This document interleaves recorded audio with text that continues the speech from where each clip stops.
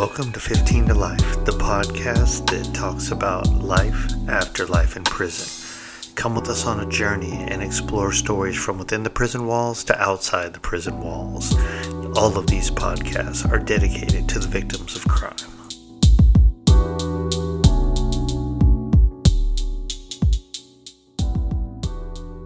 Hey, what's going on, everyone? It's the podcast 15 to Life, the podcast where we talk about life after having a life sentence in prison. And today we're going to get into part 2 of Interview with a Killer. So if you didn't catch part 1, please go listen to that one first.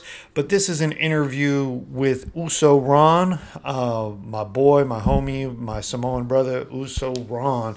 I did a lot of time with Ron in Solano State Prison. And we're very good friends to this day. Check out Ron's channel at 30 to Life. He's on Instagram and YouTube. Bunch of great content out, and he's been featured on a few podcasts now as well.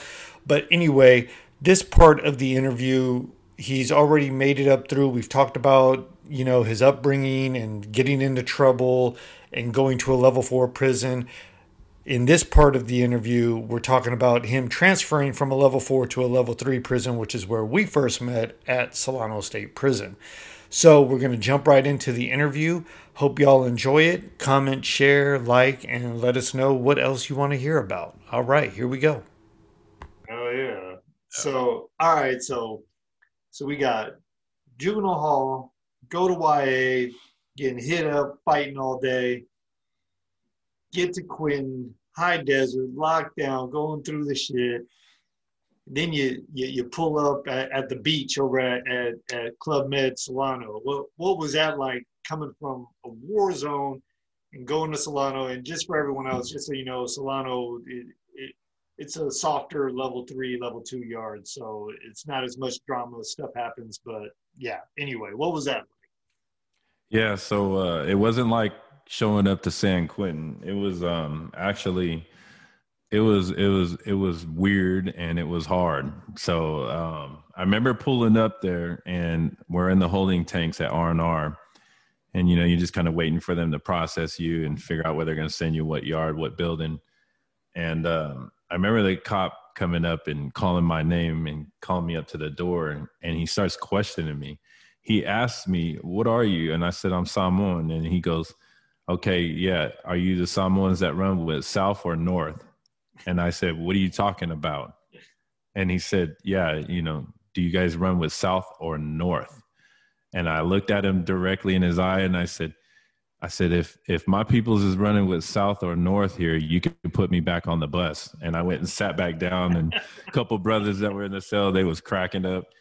They was laughing and shit. But I was serious. I was dead serious because I didn't know what the fuck he meant, And he walked away, and I was asking the guy, "What does that mean?" And they were just basically telling me, "He probably just testing you, But so after that, I thought, man, this is a weird ass place, and I'm thinking I'm gonna hit the yard and see some weird shit. So I get there. I remember them taking me to the yard, and I think I was in a 3 building when I first got there. Yeah. It starts off on three yards. Starts off 1, 2, 3, right? Mm-hmm. Yeah, I was in 3 building. Y'all was in 1. Yep, that was right before we moved over there. Yep. So I went to 3 building, and I remember I had all my shit with me, and they put me on the top tier. So I go up the stairs, and it's unlocked. So people are coming in from the yard, and then they're going to run back out, right? I've never seen nothing like that before. So I'm on the top tier, and I'm waiting at my cell door to get popped so I can go take my stuff in. And people come in from the yard, and you know how it is, Tito. They're not walking. People are running, like running up and down the tiers. All right, man. And everybody's yelling, "Hey, man, make sure you bring this. Make sure you do that. Hey, all right, hurry up, man. Hurry up." And it's chaos. And I remember just being up there, and this guy was running towards me. He's just running, because I guess he's trying to run it. But I didn't know what the hell was going on. It was some white guy. And I remember just dropping my shit on the ground and getting ready to get down. And he ran right past me. And I was my heart was thumping, and I put myself against the wall. And finally the cop saw me. He popped my cell. I went in, put my stuff down. And then I was like, man, I got to go out to the yard. So I put my stuff down, and I go out to the yard, and I don't know where anybody's at. I don't know nobody, and I'm just walking, and I could see, you see the homies at the table, and you see all the Islanders, big heads and all that shit. And I think it was Fita that I recognized first, and he was just like, what's up, fool? He was happy that I showed up and all that. And then went to the table, got to meet everybody and everything. And then I remember everybody just kind of went back to normal, after I met them, because everybody's doing something, playing chess, playing soccer, playing softball, going to canteen. People are just running off, coming back to the table. It's chaotic for me, because high desert, it's quiet, you know what I mean? And not a lot of movement. When there's a lot of movement, people are dying, Right. But right here, it was different. And so I remember just standing there. I didn't sit down. I was just standing like kind of off from the table a little bit, just standing there watching everybody stuck.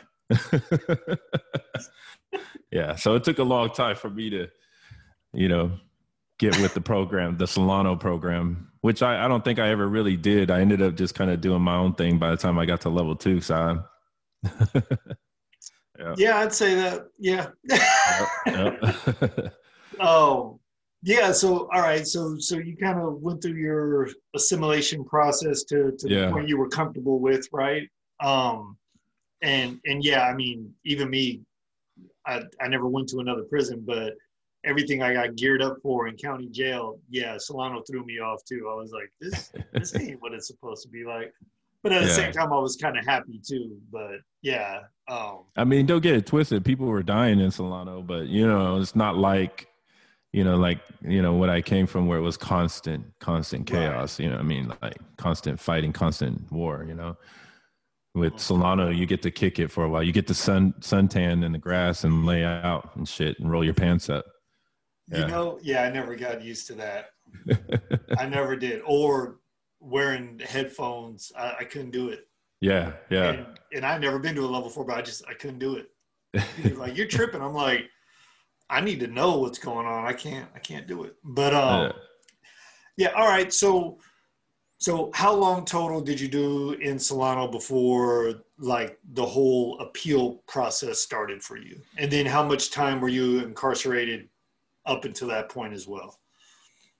I think, man, it was real quick. I was going to say, yeah. It was real quick. I think I was there maybe a year and a half. It was real fast, I remember. And because I had been in high desert, I think, for 3 years. So it took almost 5 years for my appeal. Yeah. So, yeah, it was real quick. And then I remember kind of like you, but we weren't on lockdown. They called me to the program office to come pick up legal mail. I hated walking over there to get my legal mail. The CO being lazy, he don't want to come and pass that shit out to the buildings. But so I remember just there was nobody on the yard, and it was kind of in the evening. It was after chow and in between lockup, chow and getting released for evening. So it was in between that time, and I went over there and I got my envelope, big old manila envelope, legal mail. And I was walking across the field from the program office, walking back to the building. And I remember just like opening it just like you, the same way. And mine came in the same manner because we have the same attorney, and I pulled it open and it was saying, I'm happy to tell you, congratulations, your appeal, your case has been overturned, happy holidays. It was around the holidays. And, I was like, whoa. And I didn't finish reading it. Same like you. I just kind of closed it and I just like tucked it under my arm. But I remember walking and every step I took, like, I remember it was just like hitting me harder and harder and harder. And I remember I was having trouble keeping myself together. And then I remember getting back to the building and they started releasing like a couple cells here and there. People were out already. A lot of people still out, even though they're not supposed to be. So I went and hopped on the phone real quick and called my wife. And at this time, me and my wife weren't really talking. We had fallen off a little bit, but, she's still keeping up with my case and everything. So I called her. And I was like, hey, did you hear about my case? That shit got overturned. And she was like, yeah, I was trying to come visit you, to tell you. And I was like, damn, like I was tripping. And I just asked her to, go to the court hearing up in, was it San Francisco? Right. To go there to the court hearing, I don't know if people are allowed to do that or anything, but will you go if they let you? And she's like, yeah, sure. And so she went, a few other people went, to hear that hearing before that. So she was telling me that experience. And she was just saying, yeah, it was like really good because he went in there, kind of like what you said, your parents said about him, little squirrely guy. That's exactly how she was saying. Yeah, he's just this little guy. And he was looking up at the judge, like, because he's looking up at them and he's looking up at the judges, and he was just firing off all the laws and the wrongs that they did, the district attorney did. And he was just firing it off at the judges. And then the judges pretty much just looked at the attorney general, was like, you have anything to say? And she was pretty much like, no, but like she said a little bit, but it wasn't much. And then they start actually questioning her, like, you don't see nothing wrong with this, like this being violated and all this.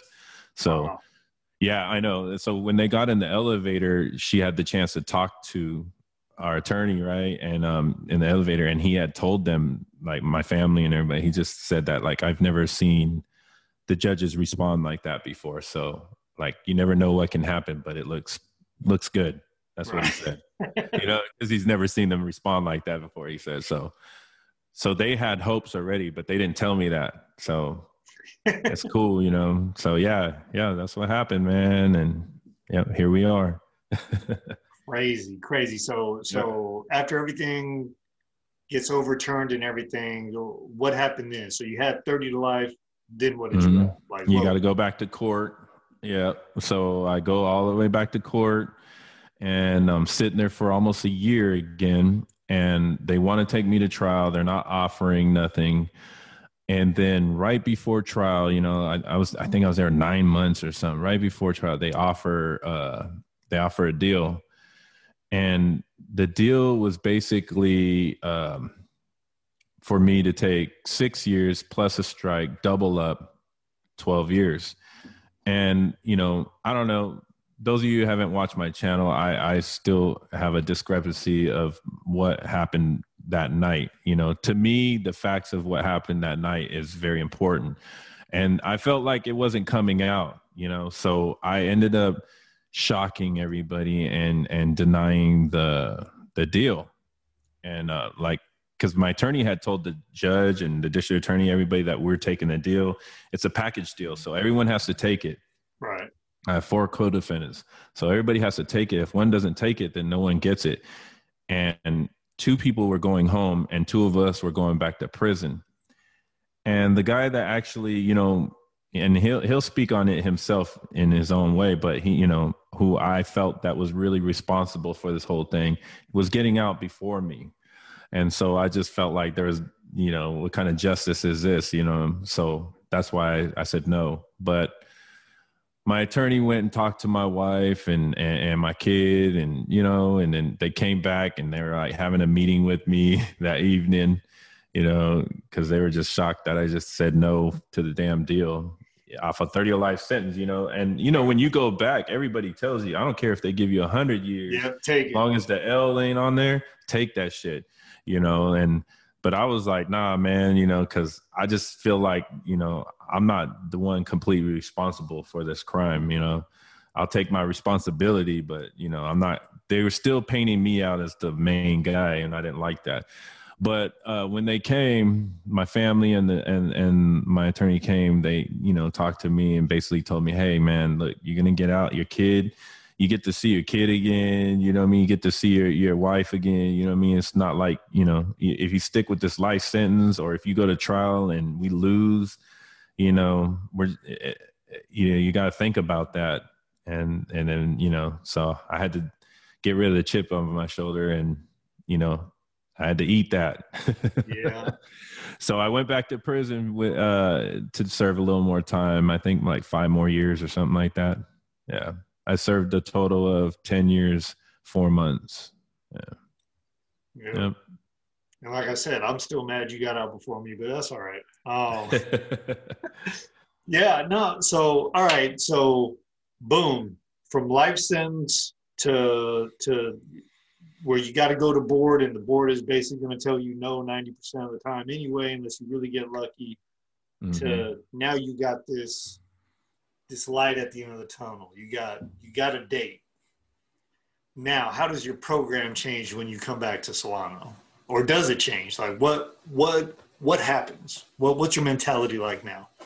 Yeah. So I come back to prison, and, you know, my mentality hasn't changed. You know, it's just back to program again, back in prison. I think for me, you know, through all the things I went through in High Desert, it just really kind of programmed me to be a certain way when I'm on the yard. So that's basically what I went right back to, and getting in trouble, you know, even gotten in a couple fights and things like that. You know, just not taking my second chance serious, you know. And I remember just sitting there, and I was like, a couple homies would talk to me. Like one of the homies, Clumsy, he told me, you know, like, hey, Ron, nothing's changed but your sentence, you know.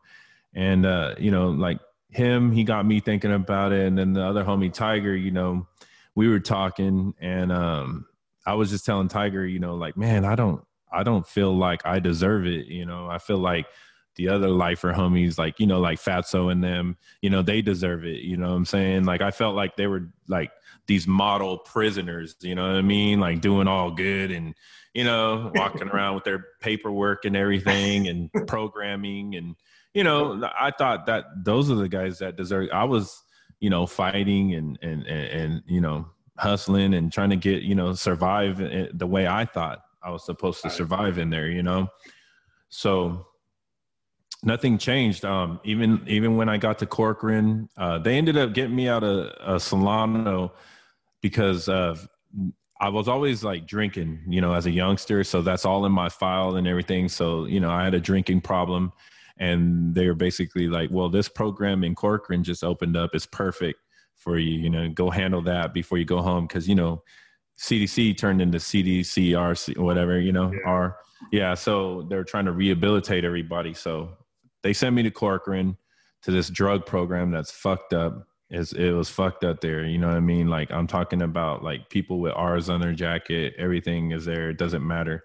Like, you want to play politics, man, you're not going to make it. They'll put you right over there in the main line in Corcoran or onto the shoe, and you're not going to go home. So, you know, you have to program. You got to stay there if you want to go home. That was part of the agreement for me to go home, is to complete the drug program. Yeah. So it sucks.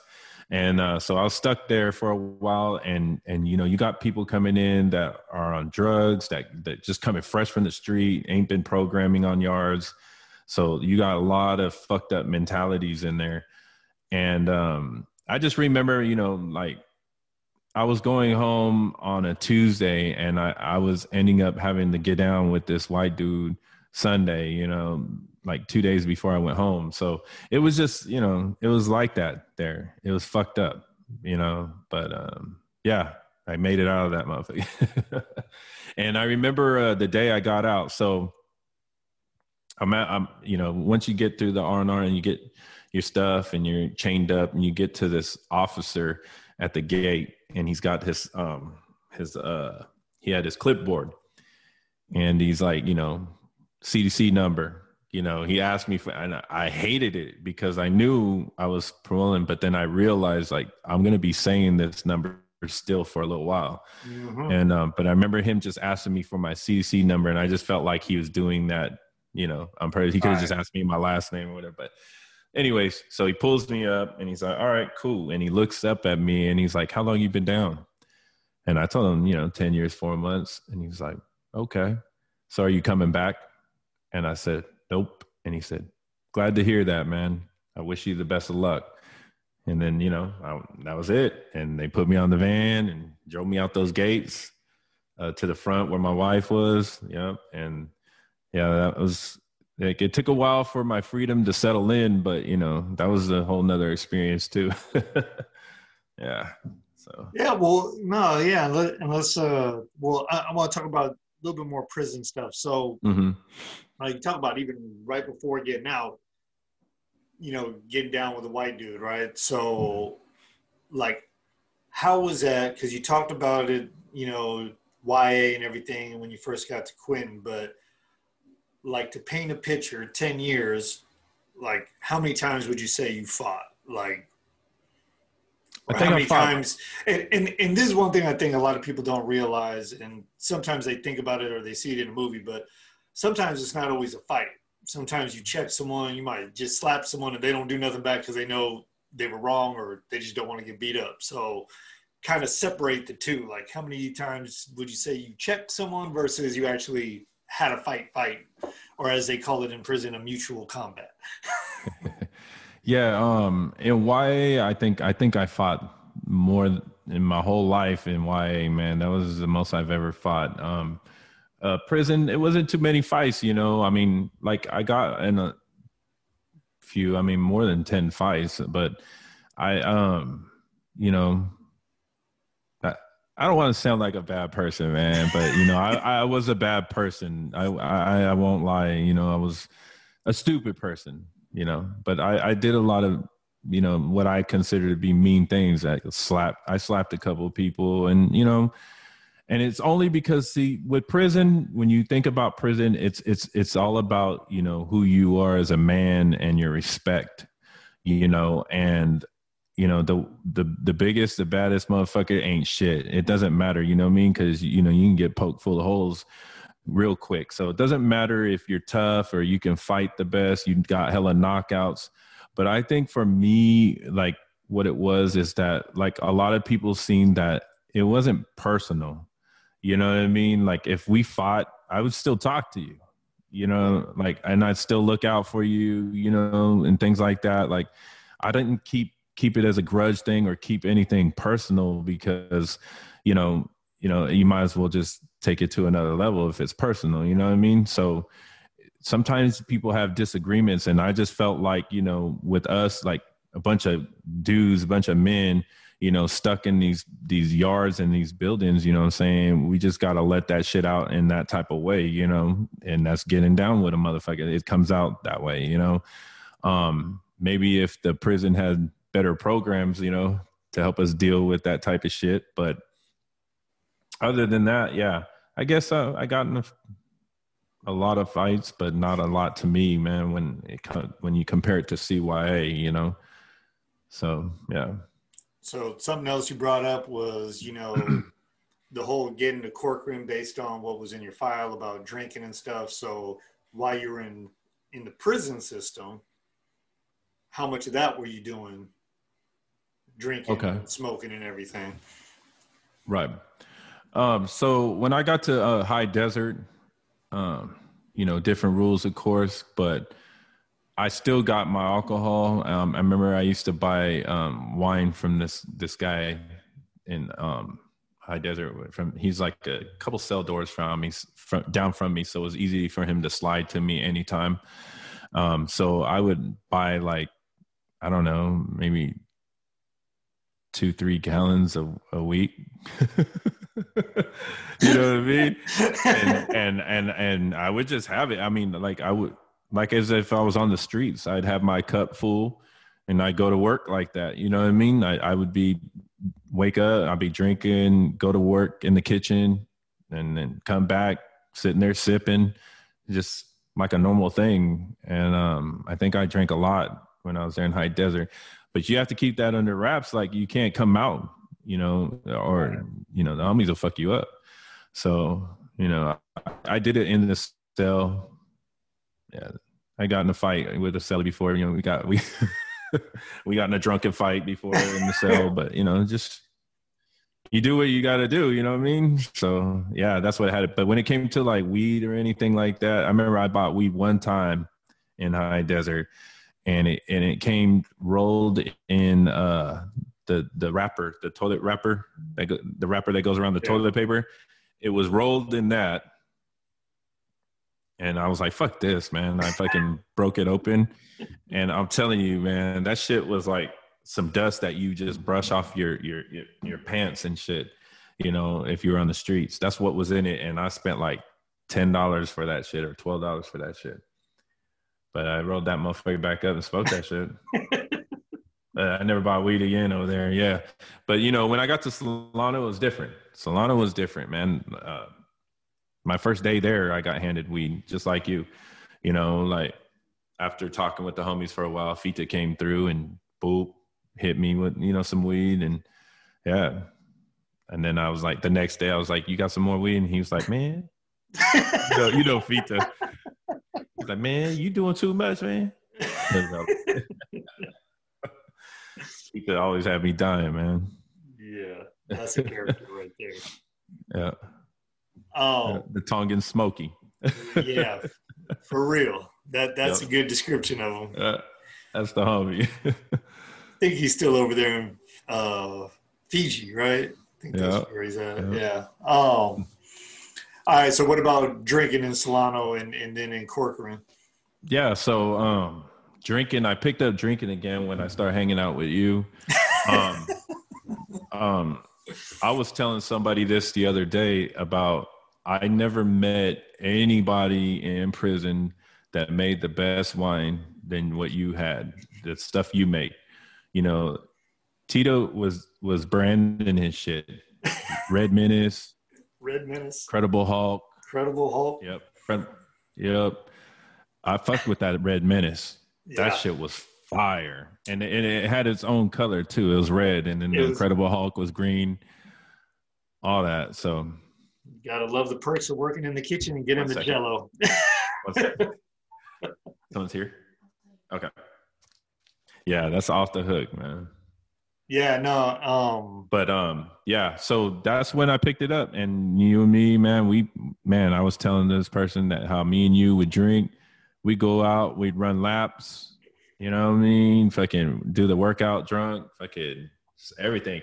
And how we just pull up on the tower too and be like, and you'd be like, hey man, pop the door. Yard wasn't even out there. And then we were out there running laps and shit, drinking. Yeah. Yeah, I jokingly tell people not to glorify prison or anything, but I was like, yeah, if you ever watch The Goodfellas and when they're in prison, like take away the pots and pans and the lobster, but yeah, we had it pretty good.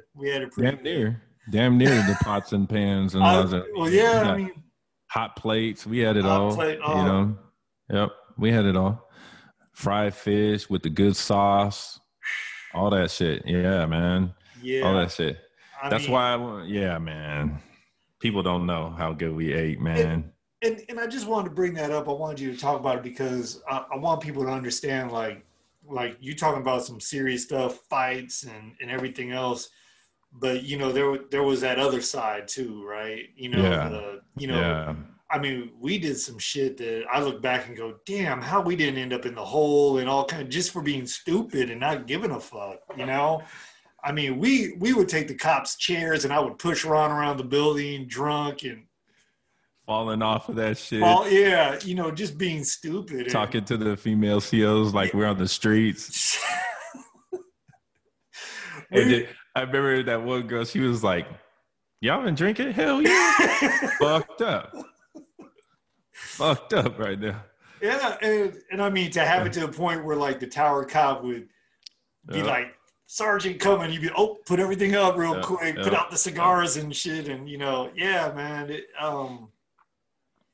fucked up place, but. All right, everyone, that wraps up part 2 of Interview with a Killer with Uso Ron, and we will be dropping the third leg of this interview probably in the next 5 to 7 days, so be on the lookout for that. It's been a crazy story thus far, and I'll probably drop in maybe some blooper reels and stuff later. Anyway, like, comment, share. Hope y'all are enjoying this interview process, and we'll be putting up some video clips soon on YouTube as well. All right. Thank y'all. Be safe. Be blessed. Talk to you later.